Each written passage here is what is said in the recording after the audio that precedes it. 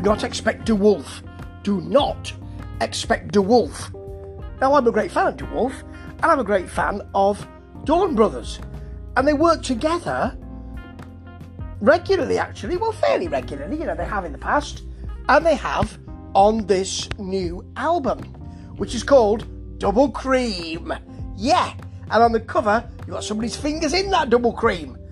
I mean, you can't say any more than that. That's the description. That's what it is. And actually, the cover is all quite it's quite sort of soft focus and soft colours and that kind of thing. And if you're expecting the sort of soul and funk and rock and a bit of pop of DeWolf, please don't, because that's not what Dawn Brothers do in general. What Dawn Brothers do is give you a lot of soul and a lot of 60s and 70s soul with a dash of funk here and there, but generally you are going to be getting a bit of Stax, you are going to be getting a bit of Motown, you are going to be getting a bit of really great music.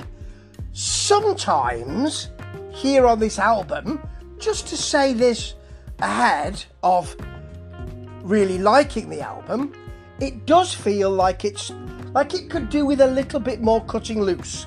Like there is soul in regulation here. Quite a lot of it is pop soul, you see, and I could do with a little bit more ragged feel to it.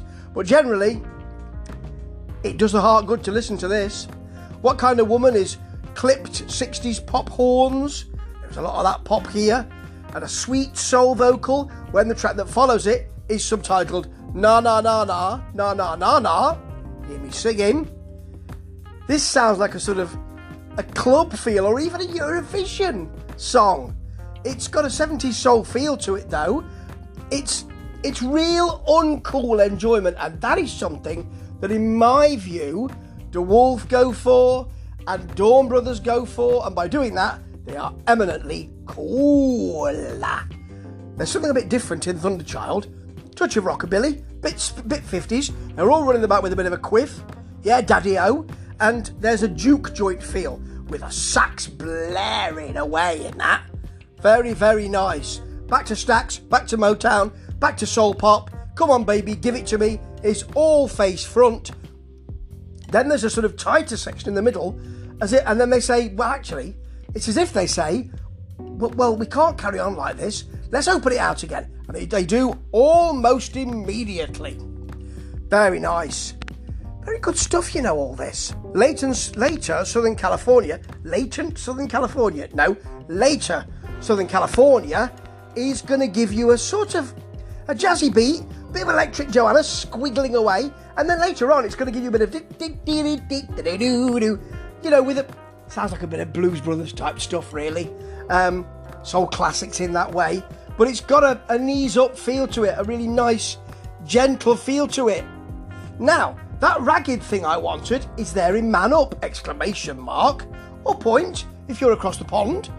It's got much more ragged soul feel. There's a huge clash of cymbals here. You know, they're not cleaning it up, which is lovely, and a giddy up beat.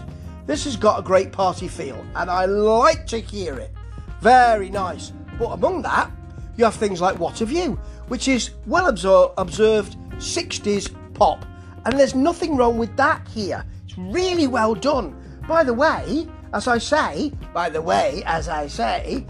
it does have a sheen to it. Sometimes I wish it didn't, but I understand that's exactly the kind of sound you're looking for when you're playing this kind of music. And we finish with the rather lilting, sweet but also sad horns of Pawn Shop Lady, which is a really good way to end. Now, the cover has a cherry in that double cream, and the cherry on the top here is, well, everything.